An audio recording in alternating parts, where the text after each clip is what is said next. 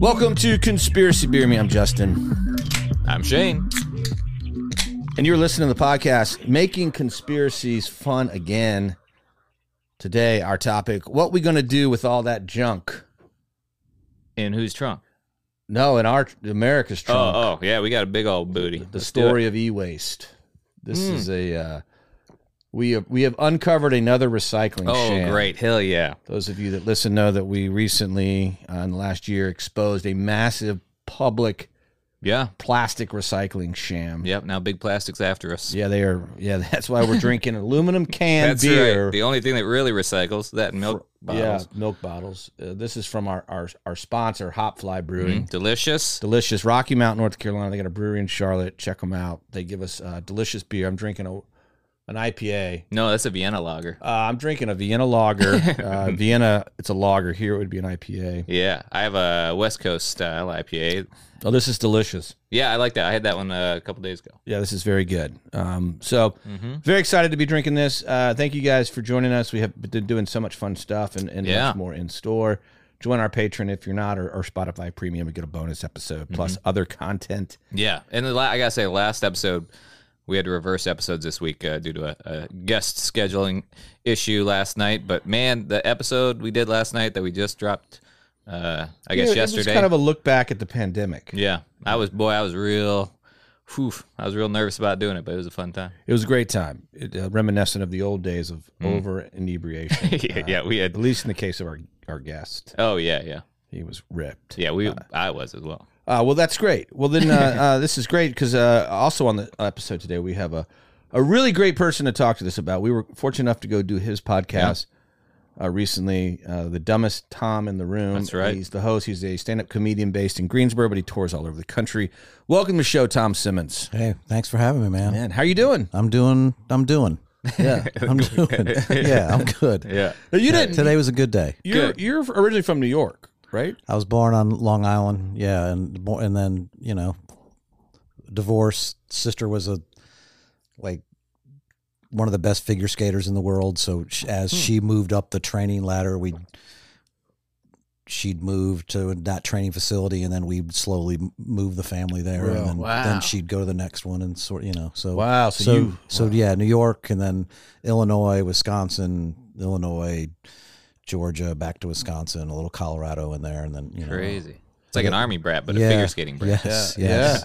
If you're looking for somebody to talk to you, early '80s male and female figure skating, I'm your guy. Hell yeah. That's the goal. You're actually wearing. Did you know blades the famous the Kerrigan?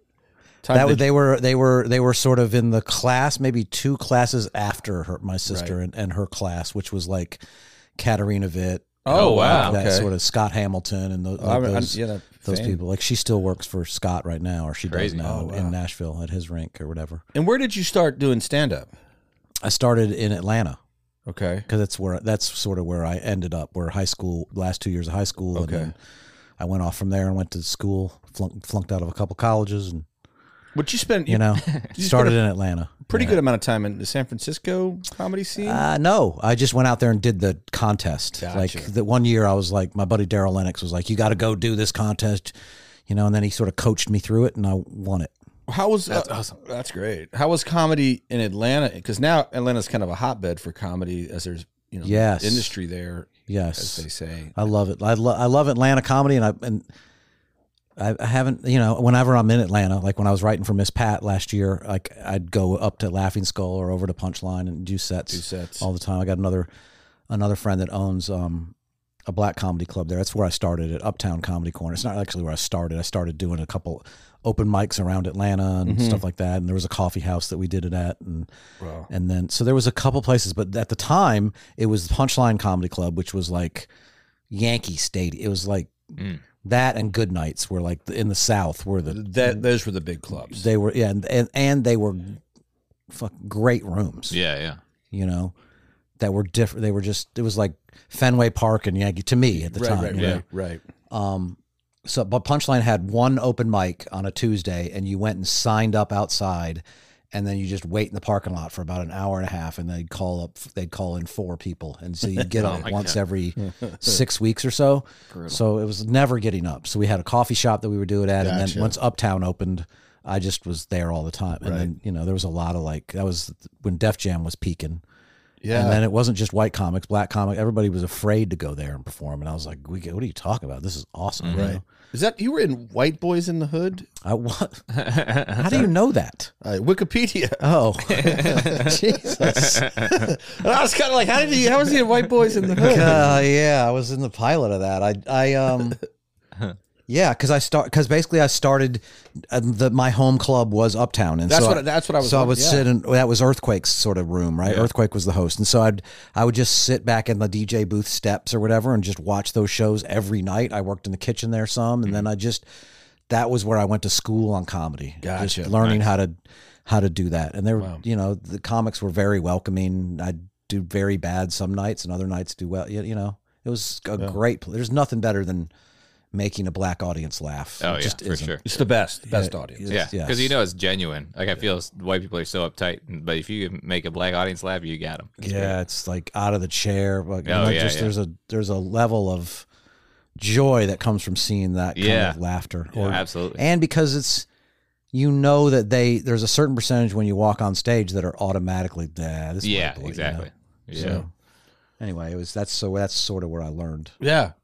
Comedy. Well, it's great to have someone who like us two, you know, have been around for a while, because our topic today, I think, is better discussed by people that remember a time before and then the time we live in now. And essentially what I'm driving at is that one of the most nefarious and ubiquitous objects in our lives are electronics. Mm-hmm. You know, and you can look at like a cell phone, for example. Like, I would say the first smartphone, they were around conceptually in the 90s. Mm-hmm. And then I don't know if you guys remember, like in the late 1990s, you might have had a cell phone that called, or you could play Snake on it or something. Yeah, I had a Nokia. Oh, nice. Yeah, I had one of those. I had the StarTAC. That thing was dope. Yeah, 95. Right. And we had variations that were better and better. But 2007 was when Apple came out with the first iPhone, and that was revolutionary. Yeah, I resisted for a while. You did. Me too. Yeah. I liked my Nokia. I liked it a little. I had a little flip phone that I liked, and I was like, I'm not going to need to text people. Right. I can call people. Yeah. I don't need to go on the internet. I have a computer. Right. You know? Yeah. And you know, there was before that was the Crackberries. Remember? Oh yeah. BlackBerry. Yeah. People called them Crackberries because those were maybe the first addictive handheld device. Right. And then iPhone came along in 2007, introduced the first iPhone. They made $630 million on the iPhone in 2007. They should have. Like, I was with my computer. Like, I don't want to buy another computer until it can do everything I need. And then when I got the iPhone, I was like, I don't need a computer. Right. That's exactly right. Yeah. Yep. And what's interesting is in 2007, Apple sold 1.5 million iPhones. This year, we will ship worldwide, produce and ship close to 2 billion smartphones. Holy crap. Which is roughly like one smartphone for every 4 people in the world. Think about like what that does, like to the race of humans, right? Like, that's exactly what it's almost like it's almost like an adaptive feature that we now all have, like the thumb or whatever. You know what I mean? Now we have this other thing that's it's maybe like when you say the best invention since sliced bread, it's like what else has somebody invented that every human has? Bread. Yeah. It's not just sliced bread. It's the best invention since like food, right? You know, it's that indispensable to life. I wonder if there's more people. If more people have shoes or phones. Oh, phones. Probably. Yeah, phones. I bet tons of people have phones and no shoes. But people have more than one shoe. Because you have to count surfers and people. I meant pairs, dude. You mean pairs? But a lot of people. I mean, how many pairs of shoes do you? Now I have probably 7 pairs of shoes. But most of my life it's been like one pair of shoes at a time. I got a pair of sneakers, and then I got a pair of dress shoes that I wear here and there. But now I have. But more you have one phone, like most of us. Yes, and that is, by the way, by design.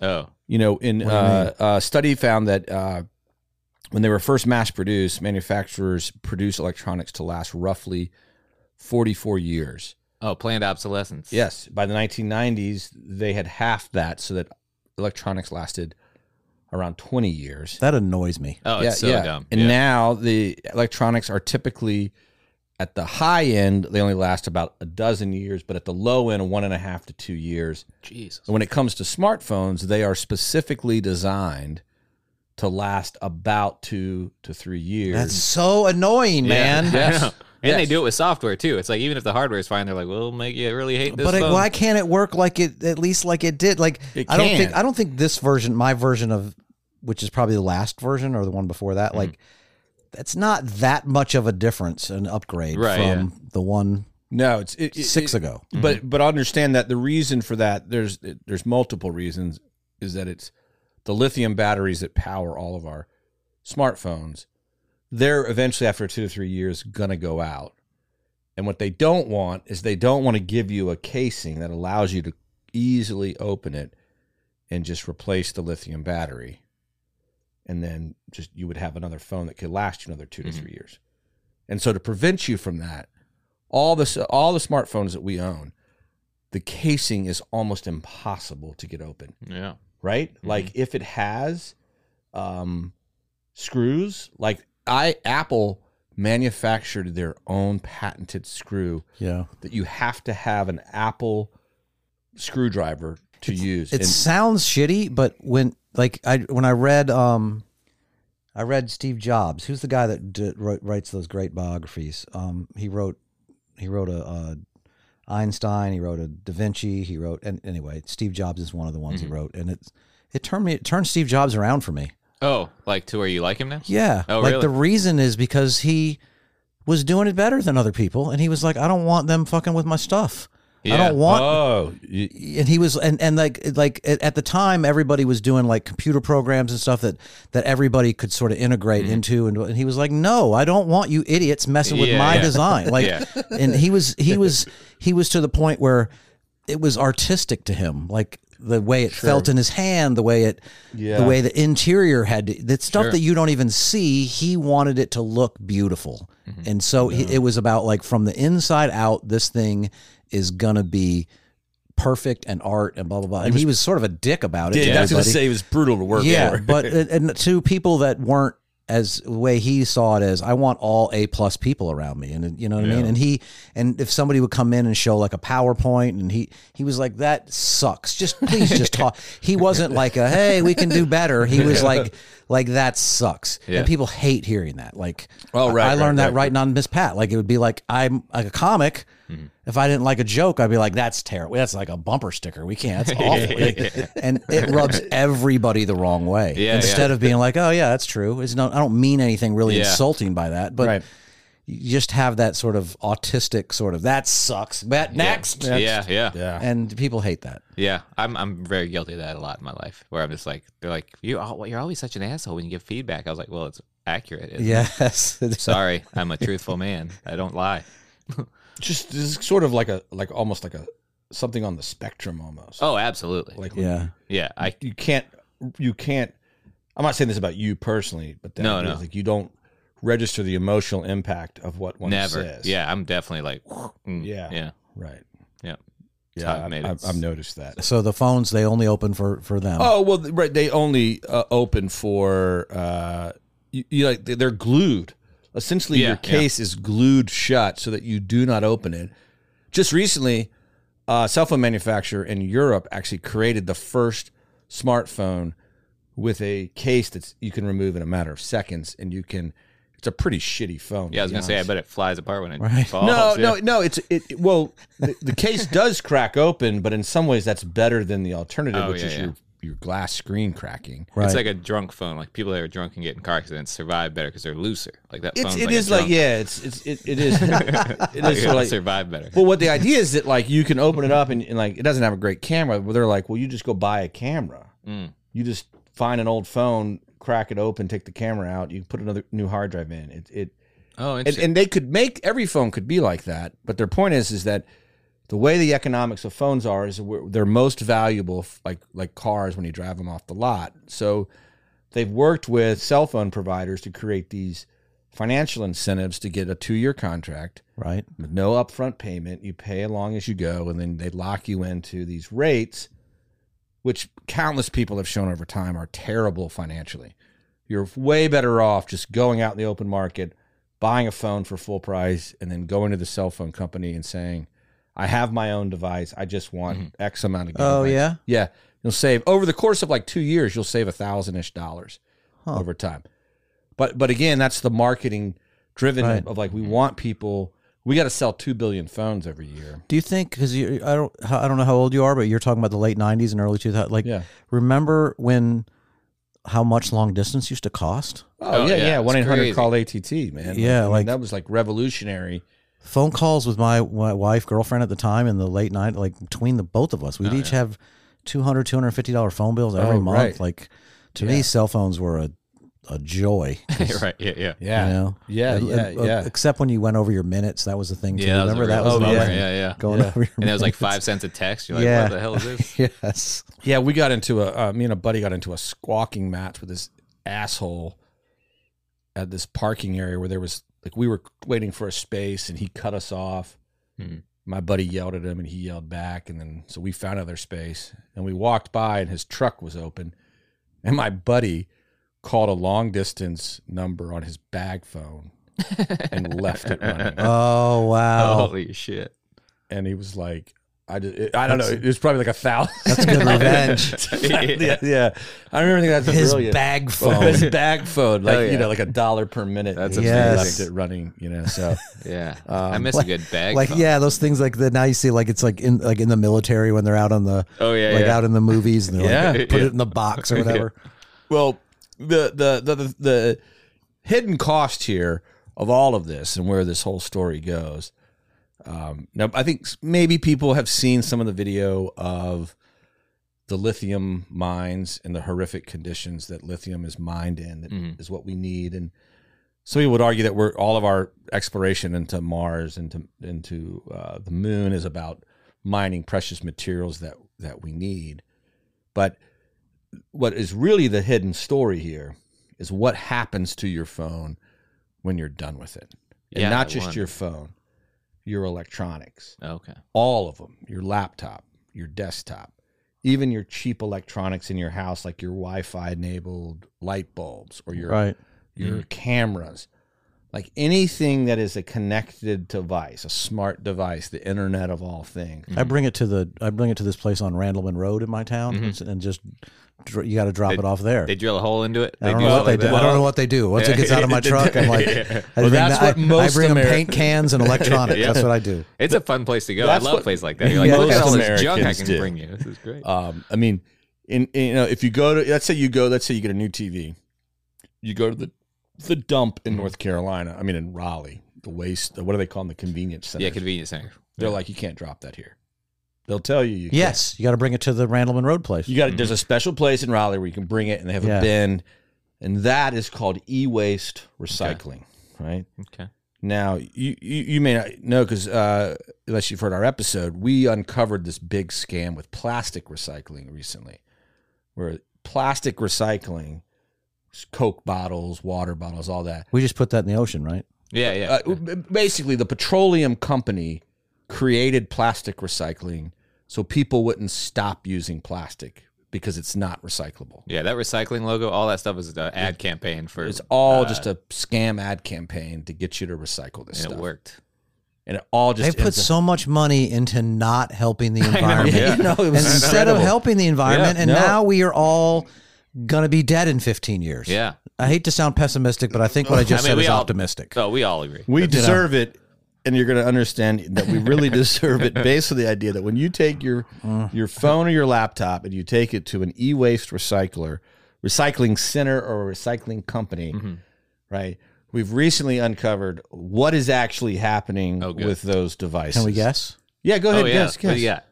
I would assume first thing they're doing is going through them for parts that they can use, that they can sell. Okay, good. In great aftermarket guess. things, Yeah, or great in guess. or in repair shops and stuff like that, or in taking a piece from and rebuilding pieces of electronics. Okay. That's a great guess. And then they give it to needy people in other countries. We like that's what we tell ourselves. That's well, okay. I gotta keep buying this one so they can get one. That's what I assume's happening. I had to get a new phone so this poor person. Well, can you're actually strikingly close to the truth, but very far away. So take for example a recycling company called Total Reclaim.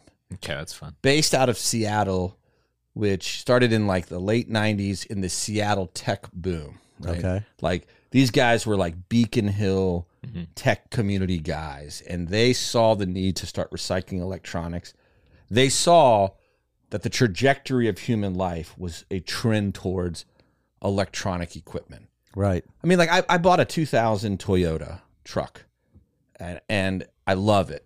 And I love it. I've grown to love it every day even more because it's so... They last forever. Yeah. It's not electronic. Yeah. You roll down, you hand crank Analog, the windows down, you lift a doorknob. The only thing really electronic in it, besides from the engine, which isn't really, is the stereo, which is a transistor radio. That's it. Nothing can break in it, and I love it. Wow, it seems like 2000. That seems new. Doesn't it though? Right? It seems too new to not have any electronics in it. Yeah, and then now 2023. I mean, the most updated cars, like a Tesla, that's essentially a remote control car that can fit human beings. Are those things going to break down that quickly too? Like, I guess I hope not. Much quicker. Oh no, Way I have an electric quicker. car. That's bad for me. Way quicker. Way quicker. They're designed. They're just like every other electronic. Huh?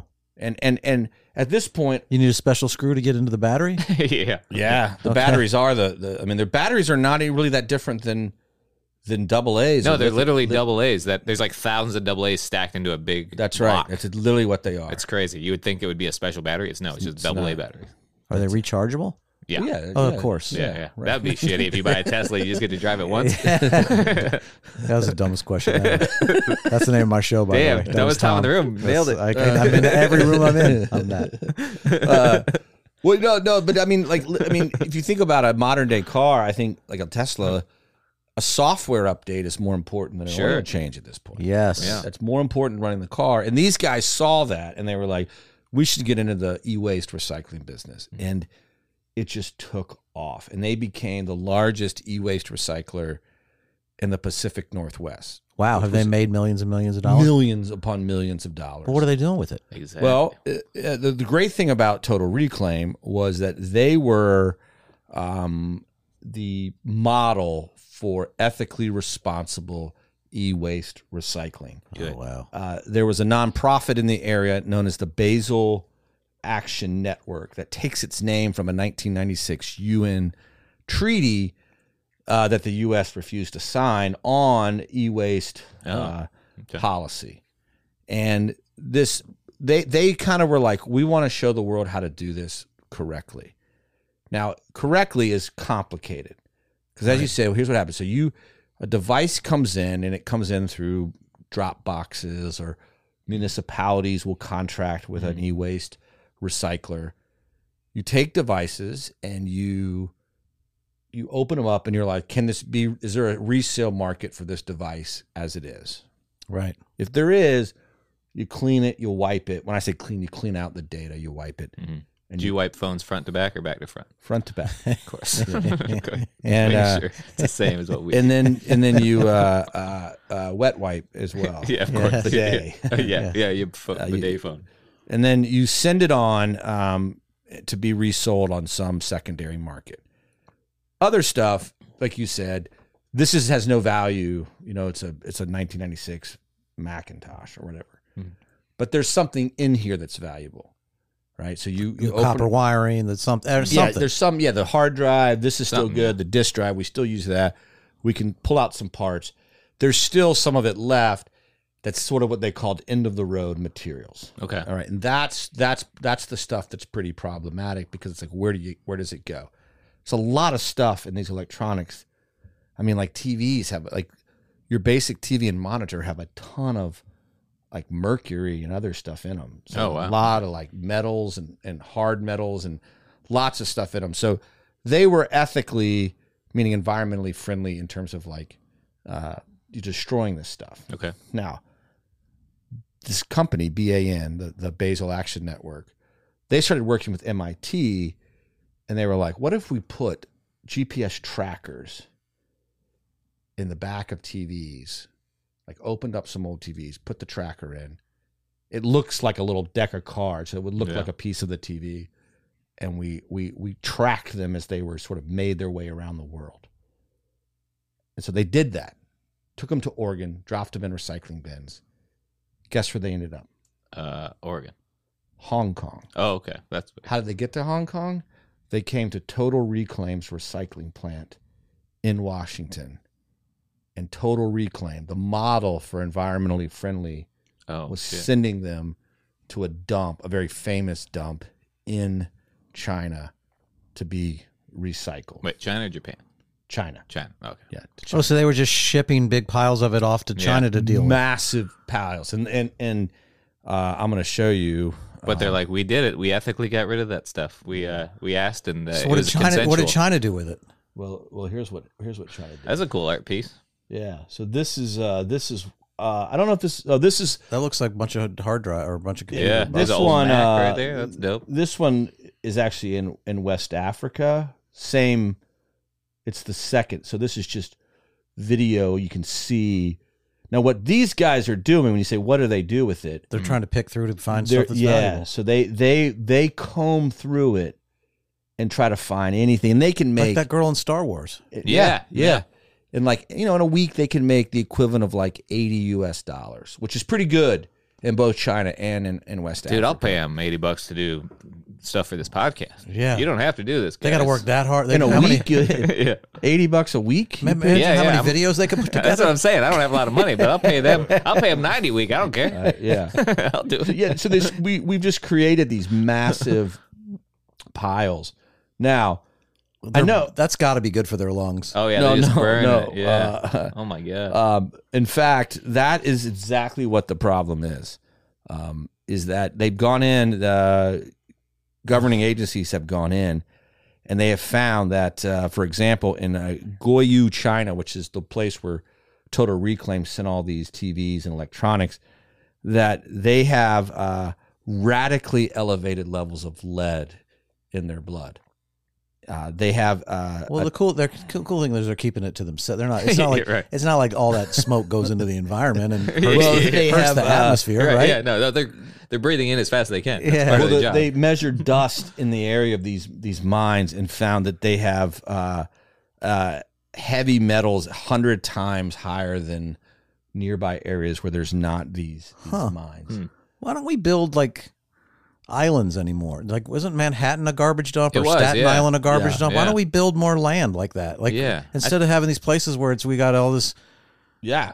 Why can't we do that anymore? Well, I think we do with regular garbage, but we don't do it with stuff like this where the metals could eventually leach into the ground That's a Yeah. good point. or the That's a good ocean. point. In fact, in this mine here in West Africa, guess, they though. found eggs in the area that had toxins 200 times the European safety standard for edible food. Oh wow, good thing they're And not so in Europe. here's what's happening is the stuff we send them is so kind of like just valueless that they just literally light it on fire and burn all the plastic away, leaving the little bits of precious metal. And it just leaches lead and just incinerates. Well, not to mention the burning of the plastic. Yeah. Sorry it's about that. horrible. Oh Yeah. no, that's Yeah. And they sent these people in and they asked these people, like, did any of you wear masks? They're like, no, we never wear masks. What's crazy about this picture to me is both of these men are dressed better than I do on any day. Yeah, it's true. And they're literally just burning plastic wires with copper. I'm like, man, I need to step up my game. You really do. That guy really is Look at outdressing this. both of This, us. is, this is a great picture of it. That all that you see here, even the houses, these are all people that live in this dump. Yeah, I can see it stacked up on the house on the bottom right down there. yeah, This it's is like, this is all the dump, and people have that's the place they live. They live in a dump because that's where they can make enough money to survive. It's just sort of burning off the refuge of our electronics. And look how big it is. But they got it's like they got like a central park in No, the middle. Yeah. It's literally soccer field. like instead of a fishing village, it's a trash village. It's built around, right? What is that thing? Oh, that's a reactor that I don't know what it does. I'm going to be honest. Probably with you. it's probably cooling towers for a nuclear reactor. That's Chernobyl in the back. That's the giant dome. Yep, that's Chernobyl. Yeah, I don't know what that was doing there. I didn't watch past. We just watched. Maybe they could just drop it into the nuclear plants. Yeah, that's what we should do. This episode is brought to you by Shopify. Forget the frustration of picking commerce platforms when you switch your business to Shopify, the global commerce platform that supercharges your selling wherever you sell. With Shopify, you'll harness the same intuitive features, trusted apps, and powerful analytics used by the world's leading brands. Sign up today for your $1 per month trial period at shopify.com/tech, all lowercase. That's shopify.com/tech. So the UN tried to ban this practice, but we've created all those jobs. Yeah, right. Trickle down economics. it's job creation, dude. Yeah. And the company the nonprofit BAN, they actually like snuck into the one in China and tracked those GPS trackers till they found them, because the company was like, we don't know how this happened. We don't know how to do that. And then they got in and they're like, no, we found them. And then they got their invoices and it led, like, the CEOs of this company ended up going to jail, doing actual jail time. Really? Yeah. It's one of the very few times that like a CEO actually saw real jail time. I was going to say, yeah, that's interesting. But what their defense... The prosecutor, that was just a prosecutor that was like, somebody's paying for this? The judge... They made a really bad argument. They said it was this stuff that ended up there was only 3% of our total revenue, like what we did. They also said, and I don't like the argument, but I understand the argument. They said they were inundated with TVs.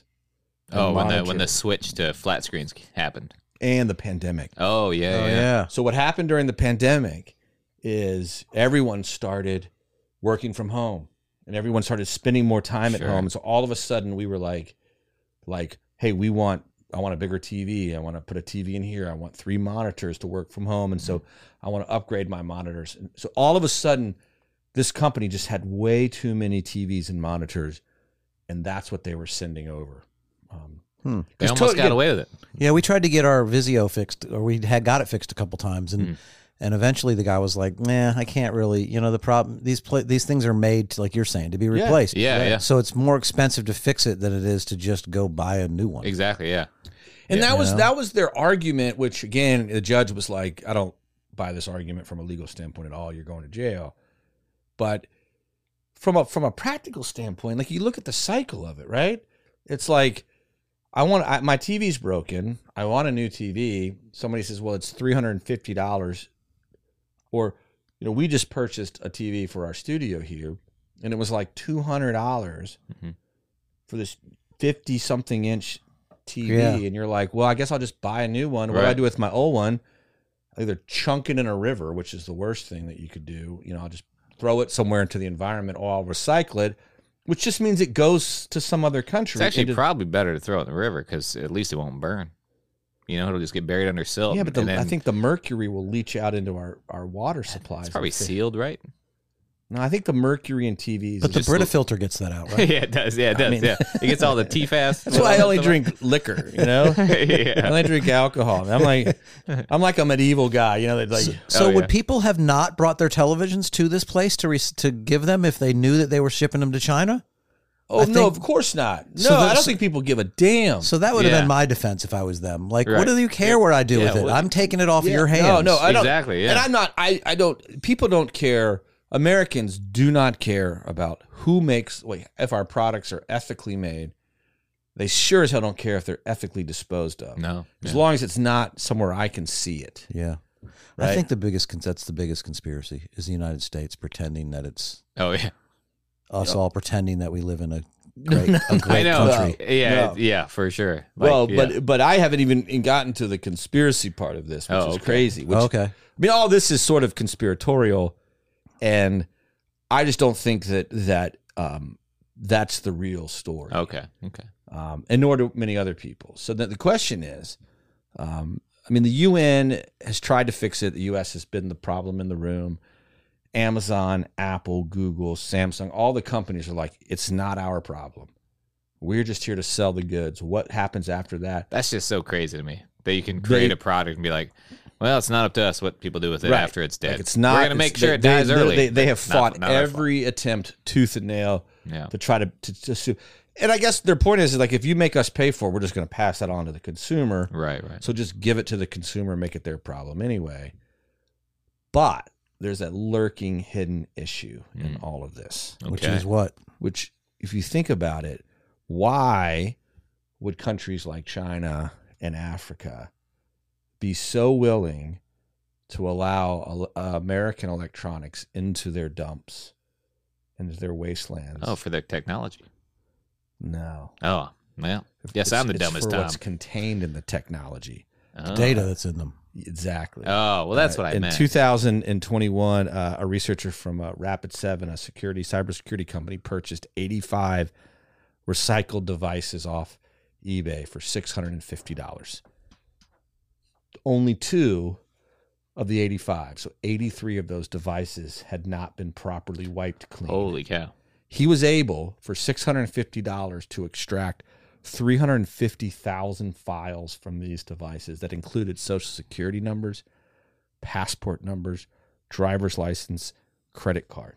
Wow. Another university did a study of USB drives. They bought USB drives, hundreds and thousands of them off of eBay, and found that like 2/3, almost 70% of them still had files on them that had not been deleted.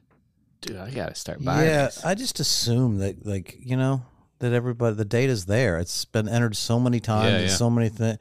Don't give your social security number. I heard that all my life. And then every bar that I showed up to across this country for 20 years that paid me $300 or whatever. Yeah. You gave your... You have to. Yeah. You know what I mean? And I'm giving it to every comedy club. That's just the manager and the guys, people that work in restaurants, you know? Right. That's in every... Nobody's keeping that data. I mean, nobody's keeping that data safe. Yeah, definitely not. No, not at all. And every device you take that can connect via Bluetooth or via Wi-Fi likely has password encrypted or password information in it that is easily, like basically like those light bulbs, those Wi-Fi light bulbs, security cameras, all the stuff that Amazon sells that just wants to connect to your Wi-Fi, and then it's all interconnected.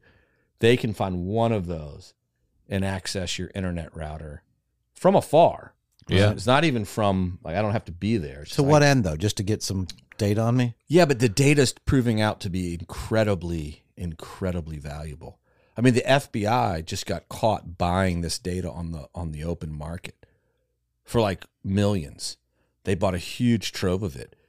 I mean, data has become one of the primary ways that rogue states can infiltrate and I know that that's true in theory, but I just don't understand how them having the data from my phone is going to help anybody. Like, what does that help them do? I think the answer helps them sell me a pair of shoes down the line or something. No. Well, there's a couple things. One is you probably, I'm guessing because you've said that, either don't have a substantial amount of financial wealth that you're worried about. There we go. Okay. I just assume if anything gets taken and I'm like, that's not me, I'm just not paying it. Oh yeah, probably so. And my money is the money that I have in the bank, I feel like is, well, I don't bank online because I'm the same. I'm like, then I can get it. Yeah. Right. But it's still accessible. I'm sure. I'm not really. It's like I went on a thing with Facebook where I was like, I'm not giving you my phone number. Right. Yeah. Fuck you. I'm not doing Messenger. Yeah. You can kick me off for as many authentication codes as you need. I'm not doing it again. And I outweighted them, and they were like, all right, you don't have to give us that. But it's like they have it already. But I'm just like, Yeah, but if you're someone who, like, let's say, owns a lot of crypto, and you think, and a crypto is essentially only as good as the key that you have that identifies it as yours. But it always is attached. That's another thing. I've with crypto. I've been confused when people say like, oh, it's so people can do things without being able to track where the money is, or it can be stolen, but it can't, because especially with Bitcoin, right?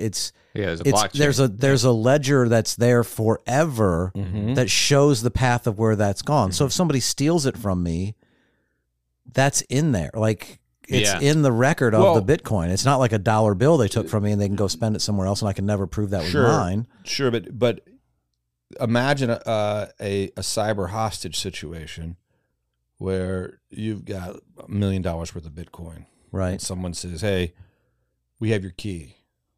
Try to access your Coinbase account. And you're like, I can't. And you're like, yeah, we can. Here's a screenshot of us doing it. Okay. Now, if you want your money back, you're going to give us $100,000 and we'll give you the rest of it. Well, you have it all. like I'm maxed out. You give me 90% of my money back? Cool. I'm in. Awesome. I'll take it. Right.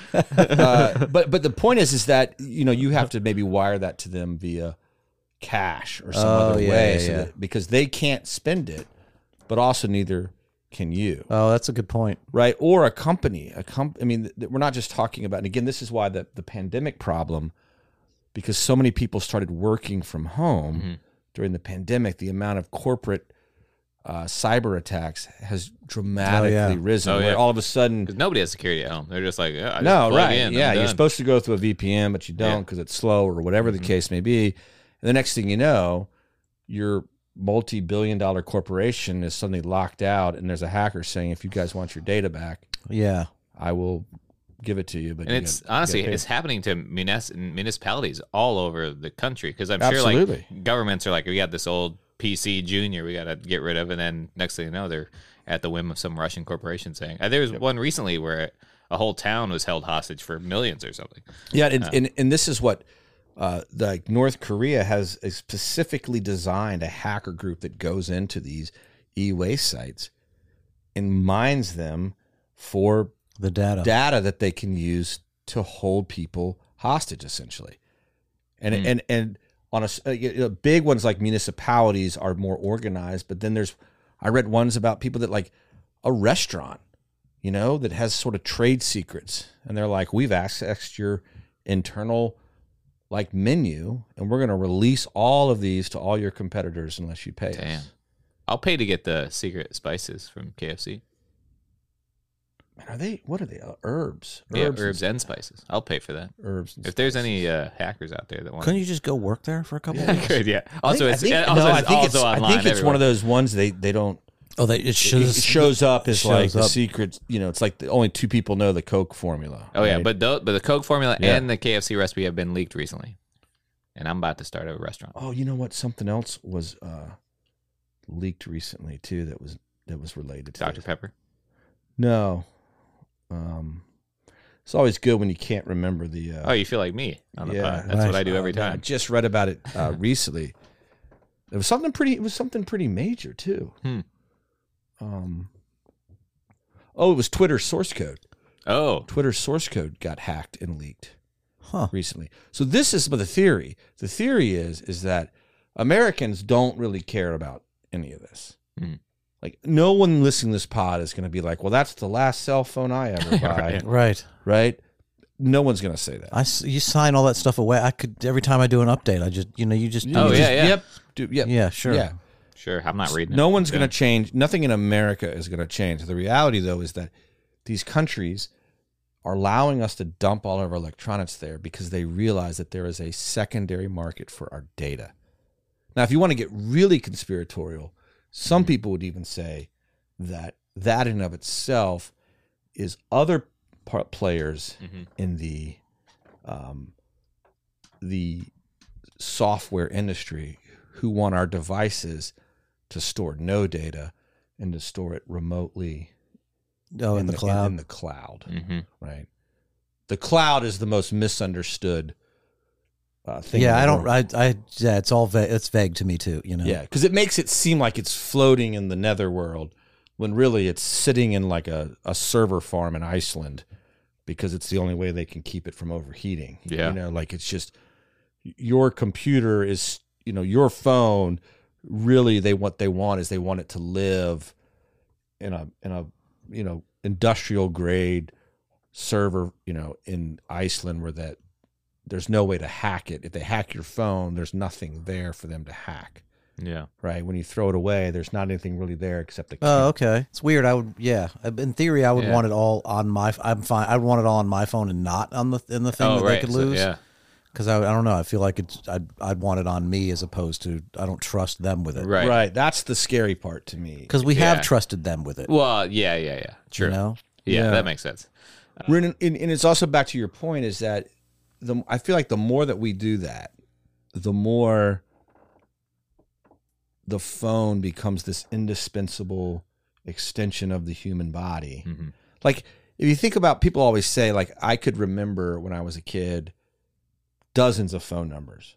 I had all my best friends' phones. Yes. I had 100+ phone numbers. Yeah, now if we're friends and I lose my phone, that's it. We're done. Yeah. We're done. Relationship over, man. Over, man. Yeah, totally. Yeah. That's right. Until you call me, boom. Yeah. You ever run into somebody, you're like, dude, where have you been? I haven't heard from you in years. And you're like, I got a new phone. I lost my contacts. And I just gave up on you. And until you call me twice, you know what I mean? First time it's going to voicemail. Second time, maybe. Yeah. It's so the more that gets contained in our phones and that data gets stored off site, like, again, if somebody wants to say, like, hey, if you want your data, if you want your life, right? If you want to know where your children are, I know where my children are because I have a location device on their phones that tells me where my kids are. Yeah, it's pretty common. Mine has to shut off. Your son, he's able to shut it off? My son shuts the off location sharing on your phone. Yeah, he shuts his off every once in a while. And I'm like, okay, that was suspect. That is. My son's smart enough now just to leave it off all the time. Yeah, that won't fly with my wife. Yeah, she'll call me and she'll be like, "Why's your location off?" Yeah, I'm like, "Oh, my battery's low. It shuts off automatically." Just make some shit up like she doesn't have a phone too. I'm like, Google changed their policy. The server in Iceland's down. Yeah. My location's stored in the cloud. You can't access it. Sorry. Yeah, I think people worry that as the world becomes more and more digital and more of that we store more data connected to ourselves in a remote location that really we don't have access to. Yeah. That it becomes, I mean, it's sort of like. I get that, but I think people are, mostly they're so trying to get noticed by people. They're giving it all, they're begging people to, to pay attention to them and to know their lifestyle and where they are and what they're doing. People are begging for that attention. You see that with TikTok and you know, they were in Congress recently testifying. God, our Congress looks so stupid. Don't they though? Questions they're asking. Yeah, it's just they really, It's like I mean, we're why is every time I turn it on, they're gay porn and blah, blah, blah. Yeah, it's because you're looking for that. That's right. That's like the algorithm, bro. My son being like, why are there always beautiful girls in bikinis? Yeah, because you're 18, maybe. Yeah, and that's what you're. Yeah. It's I see far too many guys like dude owns police, you know, like that's what I see. Oh yeah, I get a lot of that. I get a lot of those freedom fighters. But I get that. I get too many redheads probably. It's that they know you, but you can change it. We've talked about this in the pod because you can start be like, I got too many of these that my wife can see over my shoulder, so I got to scroll through. I'm gonna look at watches today. Yes, I'm gonna look at art today, and then my feed will be. Back I started to normal. a new account because I was like, I just want to start over, and now I'm going better guy. Mental health, fucking, you know what I mean? Sure. Like, manifestation, learning the universe. Yep. You know what I mean? Like, but I think that the what I've seen on people, especially people that are TikTok famous, who have a livelihood that somewhat depends upon the app, is they're sort of like, we don't care. They can have my data. Like, the younger generation is like, I know I'm being filmed and recorded constantly all day. Right. It just makes me say, well, I should be a good person in life. Do you have cameras in your house? Me, no. I don't want them in my house. I don't have those kind of cameras. I have them on my phone and stuff. And then like this has a camera, but you can you can slide it, block the camera. But I remember one of my son's friends, his parents had cameras in the house, so that was, and I remember Owen being like, that's an invasion of my privacy. Absolutely, yeah. I don't want. Yeah, you know? But my kids are sort of like, we just accept the fact that everything that we say and do is just sort of public. It's the new religion. Privacy has changed dramatically over this, and that's sort of part of what the problem is because that's fine until we start throwing our phones into electronics recycling box, and they end up in North Korea is literally sending troops into these mines. Oh, okay. I thought Verizon was just wiping it off for me and changing it. Nope, not at all. No, they got to deal with Kim Jong. And I had to get rid of my phone because I couldn't keep the battery on. Good luck getting shit off of it. Yeah, right. Yeah. It's now that I think about it, and I hadn't until now. It's like it's sort of strikingly similar to the plastic recycling problem, which we tackled. Yeah. Which is petroleum companies make billions of years selling new ways to use their oil. Yeah, right. Yeah, and plastics is, virgin petroleum spun into plastics, incredibly cheap. Recycled's never going to be the same. And most Americans are like, I don't really care. Yeah. I just don't want the price of water to go up, right? Yeah, I just want to buy a new phone, the nicest one and we're bombarded with advertisements that tell us that we need this, that somehow our life's incomplete without it, without ever giving a thought to the sort of what happens once you dump it into a recycling bin. But people are waking up. I don't think we're I don't think we're an outlier here. I think most people are like, I'm tired of paying for phones. Apple sales and all phone company sales have been going down because people realize it's a dumb thing now. Like I think we're on the or they're just not getting that much better. Years. Yeah, they're not getting better. It's incremental now, so it's stupid. But I mean, to be fair, the other day I pulled my phone out and someone was like, "You still have a home button?" And that hurt. Wait, you have a home button on your phone? Yeah, I got the iPhone SE with that little button. Little button down there. Yeah, that hurt though, but I got made fun of it for that. Yeah. But you know what? This thing's kicking. It's doing. How many years you had it? I bought it right at the beginning of the pandemic. It's about done. What are you gonna do? What have you done with your old phones in the past, or old laptops? Do you give them away to people? Yeah, I gave my last laptop to Mike Mello. I gave my wife has a real problem with phones. We got a lot of dead phones sitting around the house. We have a lot of phones sitting around the house. It's not good. It's a problem. Oh, you probably also last year you could have traded that one in for that old phone in and got a brand new phone for free. I could have for free for 2 years. Yeah, exactly. But yeah, I'm a utilitarian and I want to use it till it dies. Till it dies. Yeah, I do that with cars usually. Yeah. Me too. I didn't used to be that way. I changed when I got older. I was like, I don't need new stuff anymore. Yeah. Also, I don't know. I mean, also one of the things that I read about was how much amateur, or I don't know what you want to call it, salacious pornographic material gets found on these devices. Of course. Oh yeah. That people didn't really, and like, I guess I probably shouldn't say this, but I guess I'm going to. But I'll mark it. That'd be an interesting specific genre or channel on our website that was like a porn site that was just like e-waste porn. Yeah. And it's just like well, there was a found stuff on their phones. There was a found porn subreddit. There still might be a found porn. Like I found this while I was walking down the street. I found this in the woods. So like it's totally. It would be a huge hit. We should start it. Maybe it's.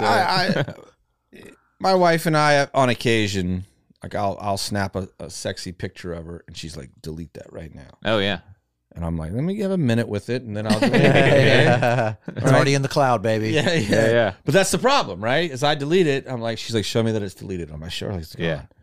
If you looked at my phone, you wouldn't find anything. I could just go to recently deleted. Yeah, right. There you go. Move to trash.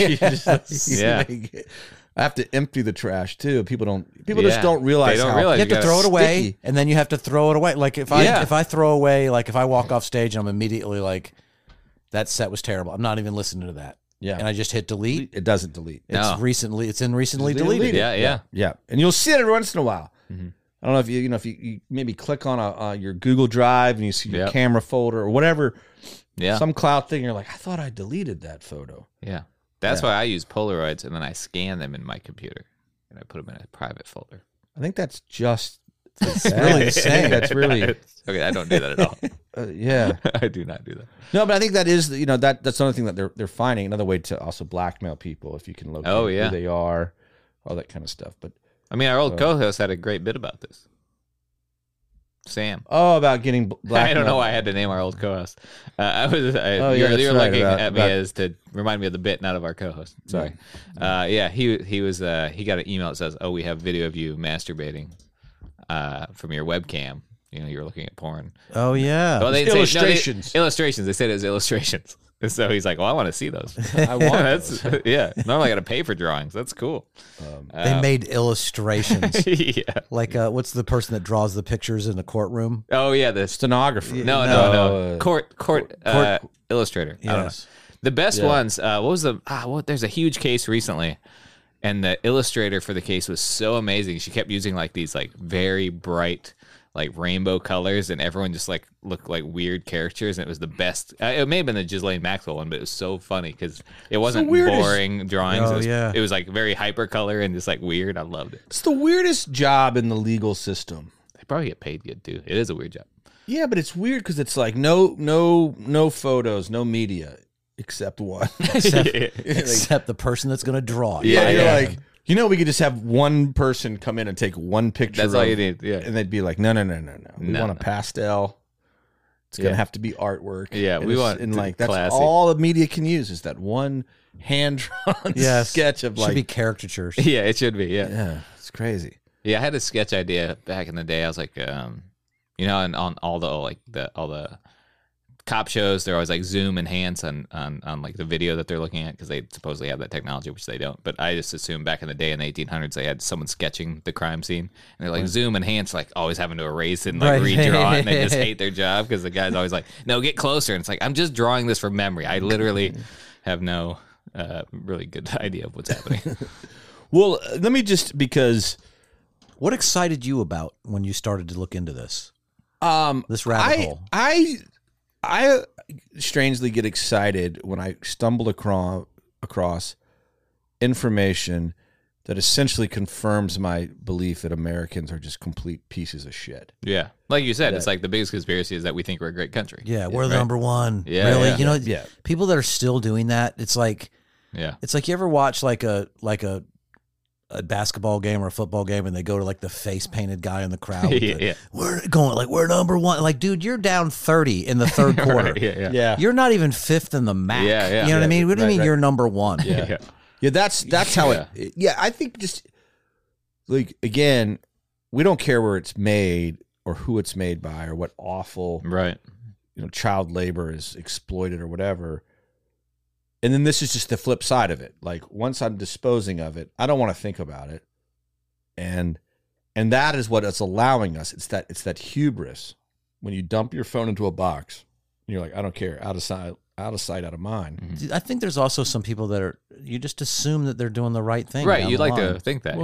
Well, of course you do when corporations like Total, like, if it's their when the paragon of ethical e-waste recycling, Total Reclaim, who was the model. They were sitting on congressional meetings offering suggestions about how to do this ethically and environmentally responsibly. And then on the side, they're faking invoices and shipping stuff to China because they're just making money hand over fist. That's great. They went to jail for that. I mean, absolutely. Yeah, but it's more of an ethics violation than it really is like a right. And there are what's interesting is the prosecutor said if they had just done it, if they hadn't falsified invoices and shipping records, if they had just flat out done it, there's no law they would have broken. Crazy. We have no laws whatsoever in this country because Amazon and Apple and Samsung and Sony and all the companies that sell here are adamantly opposed to all of them, and we will never have them as long as corporations have that much power. Crazy. Will there ever be a time when they won't have that much power? No, because, again, every time you click I consent to these terms of agreement, you are willfully handing over to an oligarch more and more of your individual rights and power. When you need mealtime inspiration, it's worth shopping Kroger, where you'll find over 30,000 mouth-watering choices that excite your inner foodie. And no matter what tasty choice you make, you'll enjoy our everyday low prices, plus extra ways to save, like digital coupons worth over $600 each week. You can also save up to $1 off per gallon at the pump with fuel points. More savings and more inspiring flavors make shopping Kroger worth it every time. Kroger, fresh for everyone. Fuel restrictions apply. Right. What I used to think do you remember like when you first started getting into this stuff and you're like, oh, this is the truth. Oh yeah. And once people hear this, we'll have a revolution. Yeah, no, it doesn't work. No, it's never. But in the 20 years or so that I've been sort of thinking along these lines, it's gone from me being an outlier like weirdo to now we're more normal. Yeah, for sure. Like where we all accept that yes, aliens are real. Yes, out-of-body experiences are real. Yes, these things are. Yes, there's a conspiracy above the oil companies and the weapons manufacturers and you know what I mean. Like over time you get to.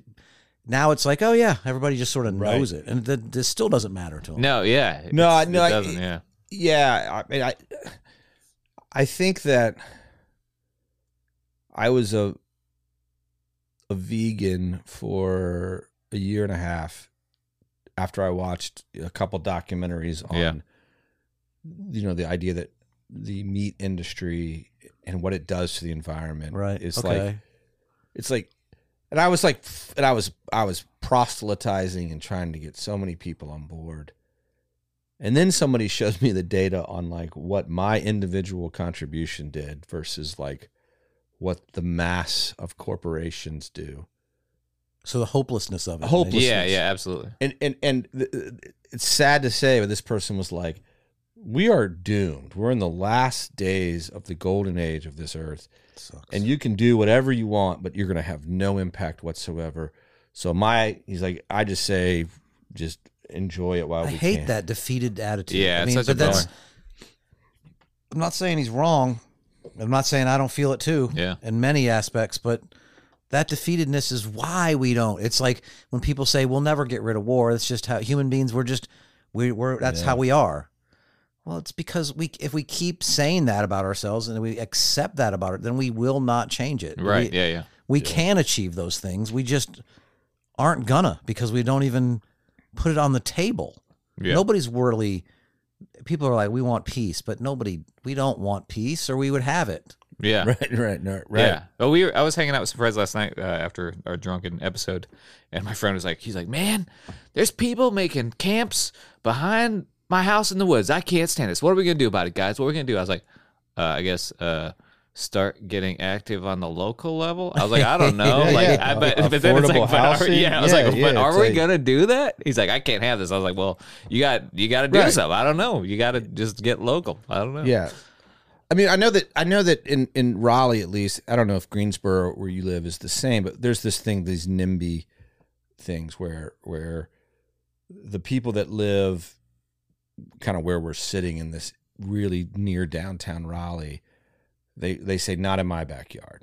Like, I want affordable housing, but not in my backyard. Not here. I want a sports arena, but not in my backyard. I want public transportation. Yeah, but not in my backyard.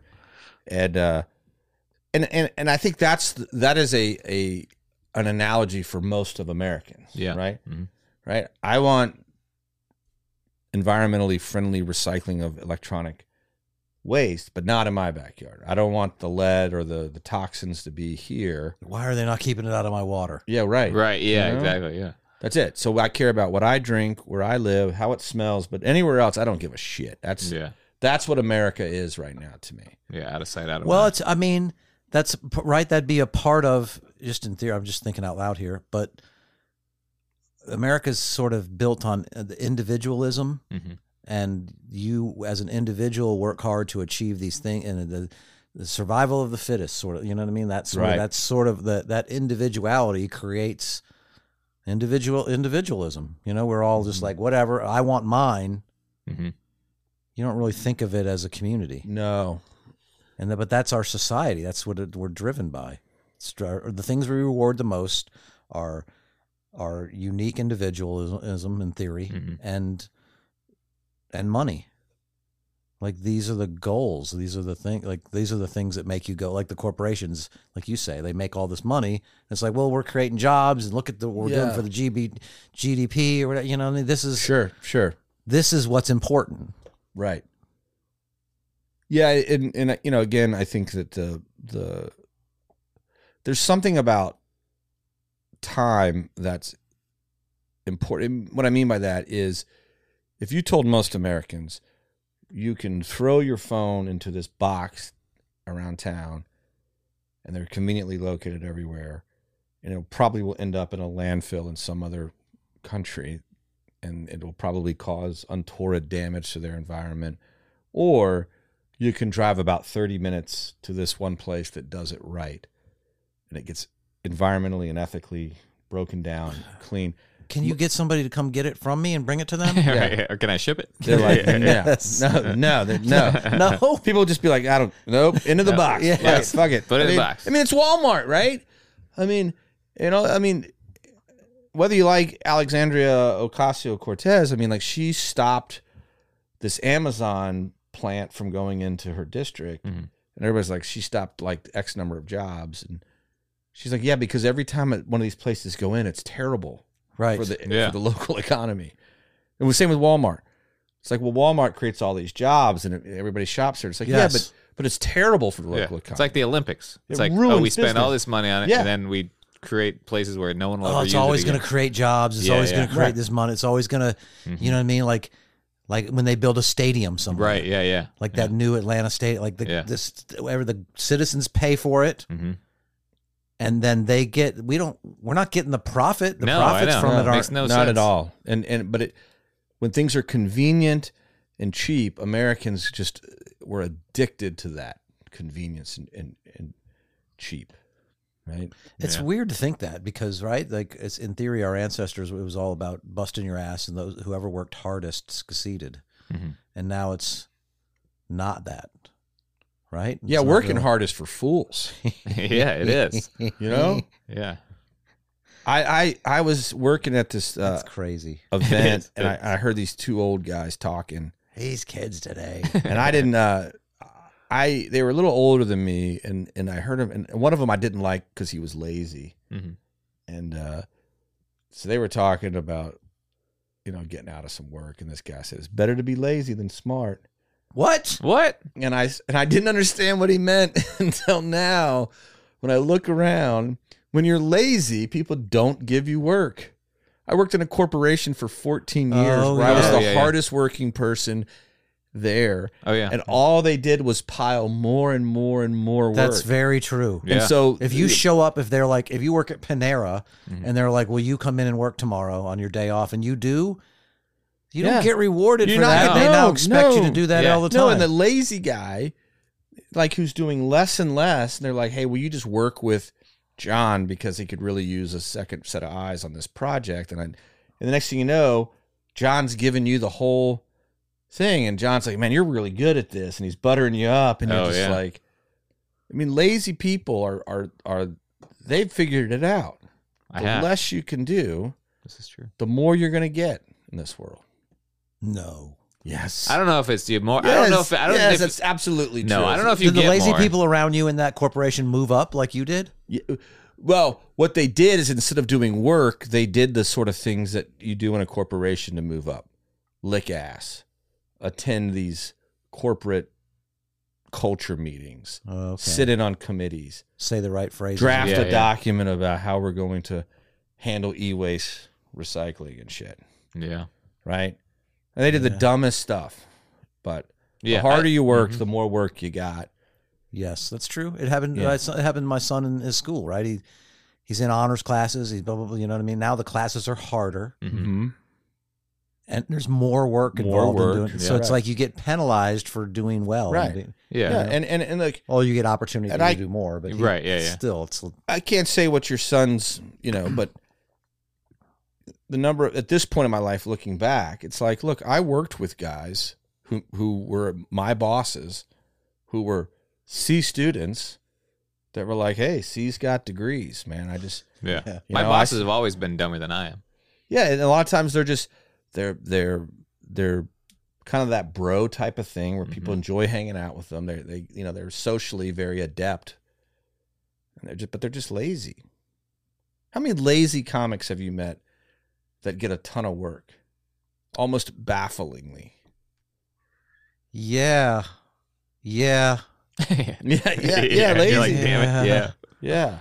And so when it comes to everything that we're talking about, but I'm lazy too. But I mean, I just work hard at different parts of it, And but I've been a hard worker at filling notebooks and writing and doing driving around the country doing shows, and building different shows and stuff.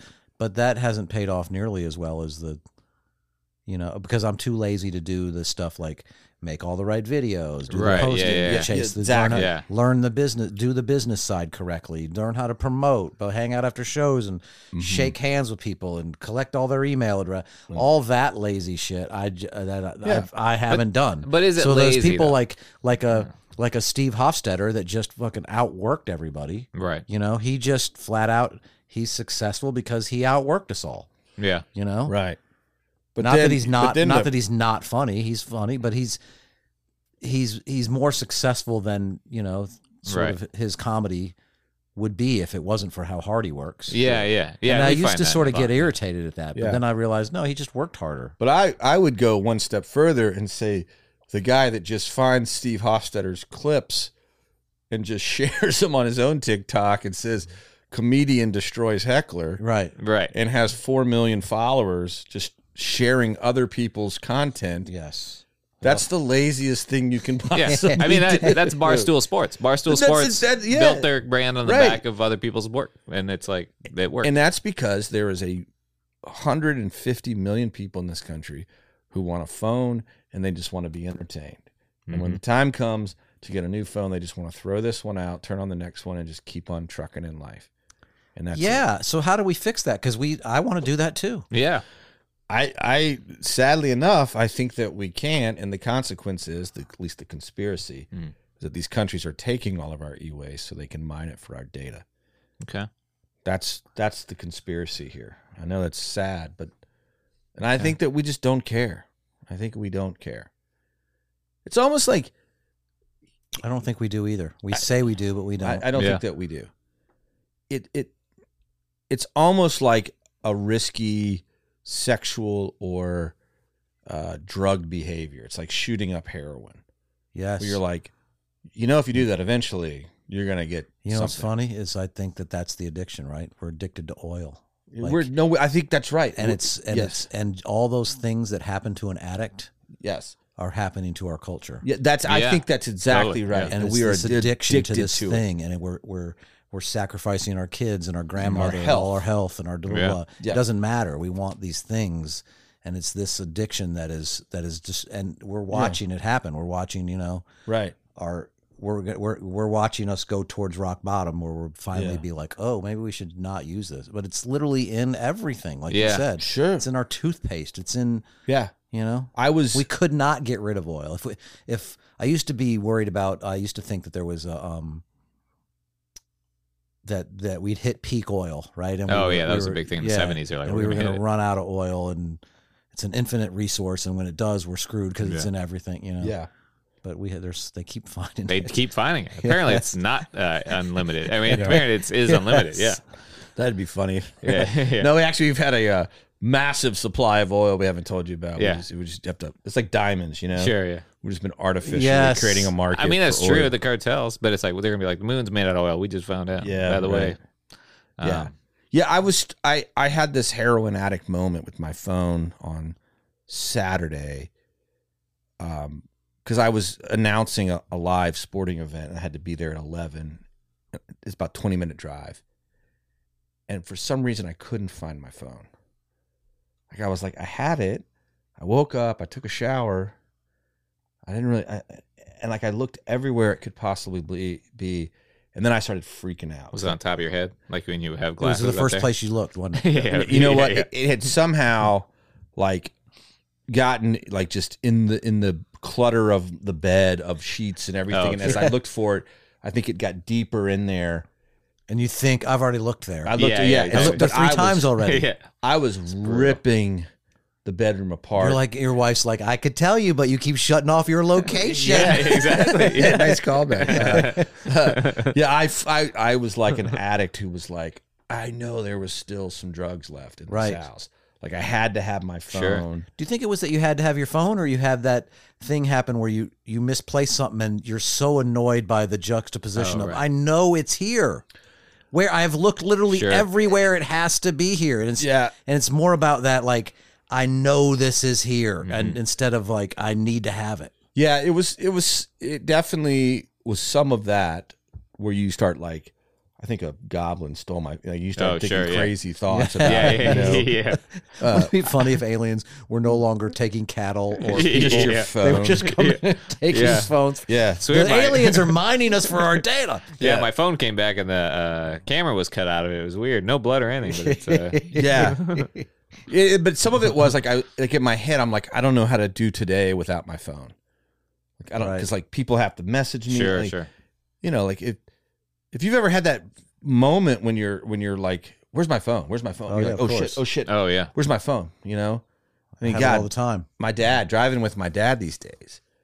It's like, dude, keep up with your damn phone because it just so freaks out, Getting him croquis. What is it? Hold glasses on, hold your Yeah. phone. Fogies. Yeah. Yeah, get him a lanyard. Yeah, He holds yeah. his phone right here. Yes.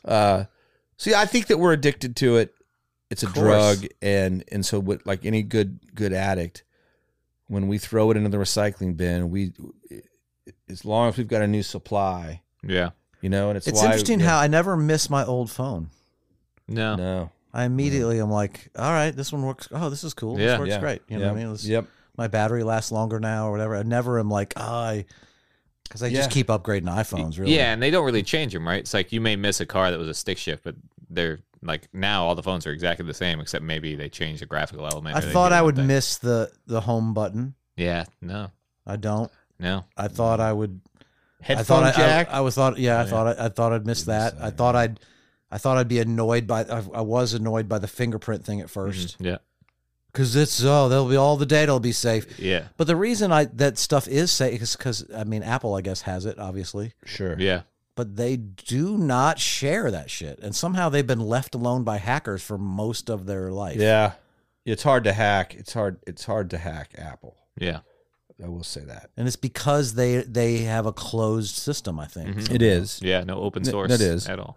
Now, once it gets hacked, it's going to be real hard to get rid of them. Yeah. Yeah. It's like you have an impenetrable wall. Once somebody penetrates it, it's done. You got to rebuild the entire wall.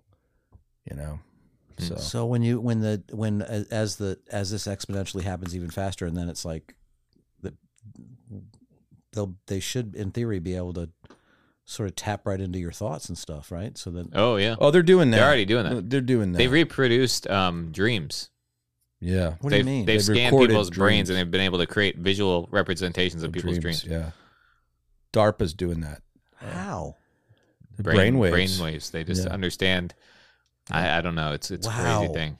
Yeah, they have so crazy. They have devices that now can be controlled by your mind without. Oh, I saw that on 60 Minutes last night. Okay. Like they limbs and stuff. Yes. That people Yeah. can. Yeah, that's right. That's Yeah. all from this military project where they're trying to create super soldiers. Yeah, as they can map the human brain, that Yeah. stuff is very Yeah. cool to me. I think that's our only hope is merging with AI, and then Then we are our phones. yes, Yeah. Yeah, You get a then new you every few months. Yeah. I don't have to go to school for 4 years or go watch a bunch of videos. Why I can- would you? Why would you? Yeah. Right. I mean, like to me. But then you'd be too easy. It'd be too easy to control people's thoughts and ideas. Sure. Well, that's right. I mean, it does. I mean, the phone does it pretty well already. So yeah, just one step further. Yeah. It is it was a meme that went around that was funny for a while. Was like, now it's kind of ominous, but it's like when you're teacher in like 5th grade, you're like, why do we have to learn this? I can just use a calculator. And they're like, well, you're not going to just walk around with a calculator every day. It's like, Well, we did. here we are. Yeah. But it's not just a calculator. I walk around with an encyclopedia, Yes. right? I have Chat GPT, which can write an English paper for me. Why do I need to write an English paper anymore? What is the practical value of that? And soon it's going to shift from I need a new phone to a phone needs a new person. Oh no. The phone needs us to work, not the other way around, because we're so addicted to these things. Huh. Dang, they're gonna start hating us. Start putting us in Chinese recycling plants. So what? So do you remember your first meal that wasn't after you were like, all right, fuck it, I'm not going to help the world anymore? Oh yeah. I made chili. That was the first thing you went with was chili? Yeah. Huh. Yeah, because I made chili like one weekend every year, a massive batch. It would last like months. And this cold day came around, like this like early fall, rainy, and like 60. It was just chilly weather. Like crock pot, or do you got like a big pot on the stove? I got a big gumbo pot that my wife got. It takes up 2 burners. It makes like gallons, and my wife was like, "Oh, it's a chilly day," and I was like, "Fuck this vegan shit," Yeah. No one's doing anything but me, so I just caved and I made chili. So does your diet sort of is it balanced a little more now, or No. do you just go straight? No, back to carnivore? I did freeganism for a while. Then What's that mean? Freeganism is the idea that you eat meat when it's already been cooked and paid for, and like if you go to somebody's house Oh, okay. and they've got meat, you're like, That's kind of what I do now. Yeah. As long as you don't cook it or buy Well, it. but the idea is that like Then you're by not eating for the it, death. yeah, by Like, not. I'm not really a smoker because I just bum cigarettes. Well, if your goal is like to reduce the amount of farming that we do, Right. turning down meat that's already been bought, killed, cooked. Right. Well, like just eat that because that's going to prevent you from going and buying something else, right? I do like the theory of stopping. Like that's a reason to stop because of the environment or because of what it does to the world. I'm not a fan of like, well, that thing has consciousness because I believe plants have consciousness. And I think that's been shown. So it wasn't that for me at all. Well, okay. Like, but I don't even like when like a vegetarian tells me they don't eat meat while they're like wearing leather shoes or something. Like I don't like. Right. At least vegans that try to have a consistent argument. Vegetarians, I have no time. Did it change your health? Yeah, I was healthier. Okay. I was healthier. But so did like doing keto, right? Right. Just not eating sugar helps a lot. Yeah, for right. sure, like yeah. just there's a lot of things I could cut out. Also, vegans eat a lot of bread. You can eat a lot of carbs. Yeah. Vegans and vegetarians. But isn't wheat pretty bad for the environment too? Like as far as, I mean anything we mass produce is horrible. Yeah, everything's pretty bad, but cows are particularly bad. Yeah, all the farts. Yeah, they've been running some hilarious ads lately. Cow farts are bad. They're Terrible. saying cow farts are real bad on these political ads in Raleigh. It's so funny. Huh. They're saying we got to regulate cow farts, and it's like, yeah, you probably should. It's just that's kind of some of the things you hear about, like when people are like, we got to do something about the environment. They're like, yeah, well then why is Bernie Sanders flying in a private jet? Oh, right, yeah. Oh my God, that means it's not real. Cause yeah. You know, what about cow farts? We got to get rid of cow farts. Yeah. You know, the one thing I'll say is that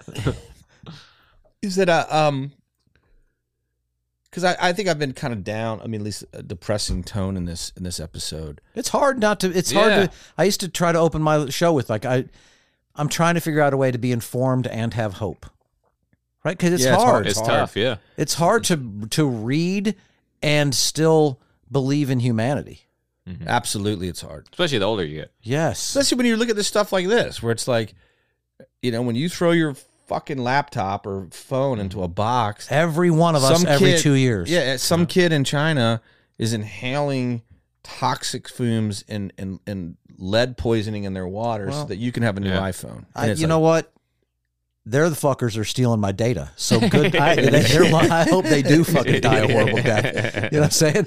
Teaches you to steal my data, motherfucker. Don't steal my shit, you dumbass kid. Yeah. You better hope I have the cure for lung cancer on that phone. Also, those kids are the ones putting the bad stuff in the phone in the first place. Right. Just giving it back to you, man. You take this shit back. But I will say this. I think if you can get away from the idea that most of the humans on this planet probably are going to die in the next few thousand years. That's very optimistic. I know, 1,000, boy. I maybe put it at a high 10, 20. Yes. You may be right. I'd like to think not. But it is that death, the biomatter that will result, that will create the next fossil fuel to power another civilization that might be able to build a sustainable Earth here. No, because they're going to lose all our data because it's in the cloud. And they wait, what did this old civilization do? Right. They don't even have clouds anymore. I know, exactly. Yeah, all we know to do is burn stuff. I mean, it'd be funny if like those tornado clouds were actually like the cloud of data, data that wiped out Mississippi. Yeah. There was did you see that there was another school shooter? Yeah, a female this time. Yes. Yeah. Oh, wow. Finally. I know. That's what my wife said. She goes, finally. And I was like, she goes, too soon? God. I was like, maybe. Finally, shooting the liberals can get behind. You know what I mean? Exactly. My daughter's middle school was shut down today for was it really? Active shooter off campus, but who crazy bullets hit campus. Holy cow! Oh man, that hits home, huh? Yeah, I mean, like my wife called me and she's like, "I just left school. I'm taking Mary Jane to work with terrifying. me. They won't let anybody in the building." Mary Jane? That's my daughter. Yeah. Is it Mary Jane for the drugs? Yeah. No. Just coincidence worked out that way? Yeah. I didn't even smoke weed when I named her. It's like half-baked, my she favorite was move. born on 420. Yeah. Maybe my son crack pipe. No, just coincidence. Total coincidence. Yeah. My kid's name is Fentanyl, but it's fine. I named him long before. She's my little heroine. Yeah, you're heroin. Yeah, that hit home. Yeah, this has been a My daughter is dope. Dope. She's so dope. I do think that all this stuff, like this awful tragic dump in West Africa or in China, that the next generation of higher life forms that dominate this planet, they will mine that dump as like a massive supply of like lithium, and the biomatter that is mixed in there will be the fuel. And I do think that, I don't think that I think the Earth is stronger than us. Oh, 100%. And so we will die off, but the Earth will eventually come back. That's also hopeful. I think it will come back, but we potentially could be turning this place into Mars. Yeah. In a way bigger hurry than people have any idea. Yeah, you may be right. Because once the humans start to go away, or the oceans start rising, and all those nuclear power plants, they're all going to melt down because there's nobody to man them. There's nobody to stop the oceans from rising or wiping them out. And you know what I mean? It's just going to compound when there's no ice caps on either end of the planet. Like the oceans acidify or go away. Like the Earth's been through some shit before. So somehow life has made it. Sure. So that's hope. But but we could potentially be turning this place into Mars. Yeah. Pretty quickly. Yeah. Or Saturn or whatever. And I think that's conservatives. Conservatives are always like that are like climate change isn't real. The climate's changing. We're just not responsible. The Earth's fine. Their whole idea is like, the Earth will be fine. Sure, billions of years from now, but it'll be fine. Like, I don't know why you're worried about climate change. It's like, well, because we're here now. Right. But they're like, the Earth will take care of itself. It's just humans that are screwed. Yeah, exactly. That's who I'm worried about, right. You dumb motherfucker. Exactly. Like, the Earth's going to be fine. Oh, great. Oh, good. Yeah, we don't need to be here After you've denied it for 40 years and pretended it's not real and sunk trillions of dollars into convincing people that it's not real, now you're like, well, the Earth will be fine. Yeah, exactly. Yeah. Like some like triceratops from the Jurassic age, like, if a comet hits, the Earth will be fine. The Earth, yes. It'll have a dent in it. Yeah, it's not going to be a big deal. It'll be great. The Earth will cool a little bit. And like, fucker, we'll all die. But the Earth will be fine. Yeah. Final thought, Shane, on our recycling scandal number 2. Yeah, my final thought. Yeah, I think, this is going to unfortunately, big government. Yeah, I think unfortunately most things we look towards big companies for in terms of they're doing the right thing. Probably never the case. Never. Because it's not profitable. It's not profitable, right? You start a company to be profitable. You don't start a company to be good for the environment, right? Maybe unless you're that kid that built that boat to suck up stuff from the ocean, but he's got to make a buck at some What's he point. doing with all the plastic? That's what I'm saying. He's probably just burning it. Probably just shipping it to China. He probably is, yeah. They don't talk about that. I don't know. I think I'd like to think that the Earth is... the Earth is more resilient than us for sure. It's a bummer. It's tough to constantly be downers about this stuff. But yeah, it's some serious shit, and none of us want to do anything about it. We're all apathetic because we think it's too late, and kind of it is for a lot of people, and I feel bad for that. I don't know how you guys had kids. I honestly don't. One of the reasons I didn't have kids is because I was like, Earth is fucked. I didn't think about it. Oh, I didn't either. That's smart. You guys it didn't smart. occur. I hadn't gotten that far in my whatever I was reading and stuff at that point. Yeah. I was still on money and religion and stuff like that. You still have hope. I don't have hope for grandkids. I'll say that. No. Yeah. I don't. Yeah. I don't allow myself to think about. I mean, I'm a ways away from that anyway. But I don't anticipate ever being a grandfather. I was in a really dark place right around when the pandemic hit. Mm-hmm. I was in the dark like that. Like, my wife would be talking to me about my son's college, and I was just like, oh, that's not going to happen. Like, right. I was into this, like, we're done in like 4 years. Once that methane starts coming out of the I was Siberian like, and I literally was like, I have to quit reading. Like, I quit reading on the stuff. Yeah. And I sort of started watching sports and stopped watching politics as much. And I still see stuff and get like, oh, that's again. But because I was literally waking up, and then my first thought was, this is we're in the end time, Yeah. That's tough. Wow. Yeah, it's not. Because I think extinction's already started. Oh, it definitely has, especially with all the flora and fauna around the world. So. All right, sorry. I'll go No, you're not wrong, man. No, I mean, not you wrong. again, you listen to a couple TED Talks from people that are the smartest in the world. Yes. Yeah. And they're just like, yeah, we've now, like, there's some term in the ocean where like the ocean sort of produces enough food and stuff, and then we can kind of skim that top level of food, but then we've skimmed so deep that it's not able to keep up production with what it needs to survive.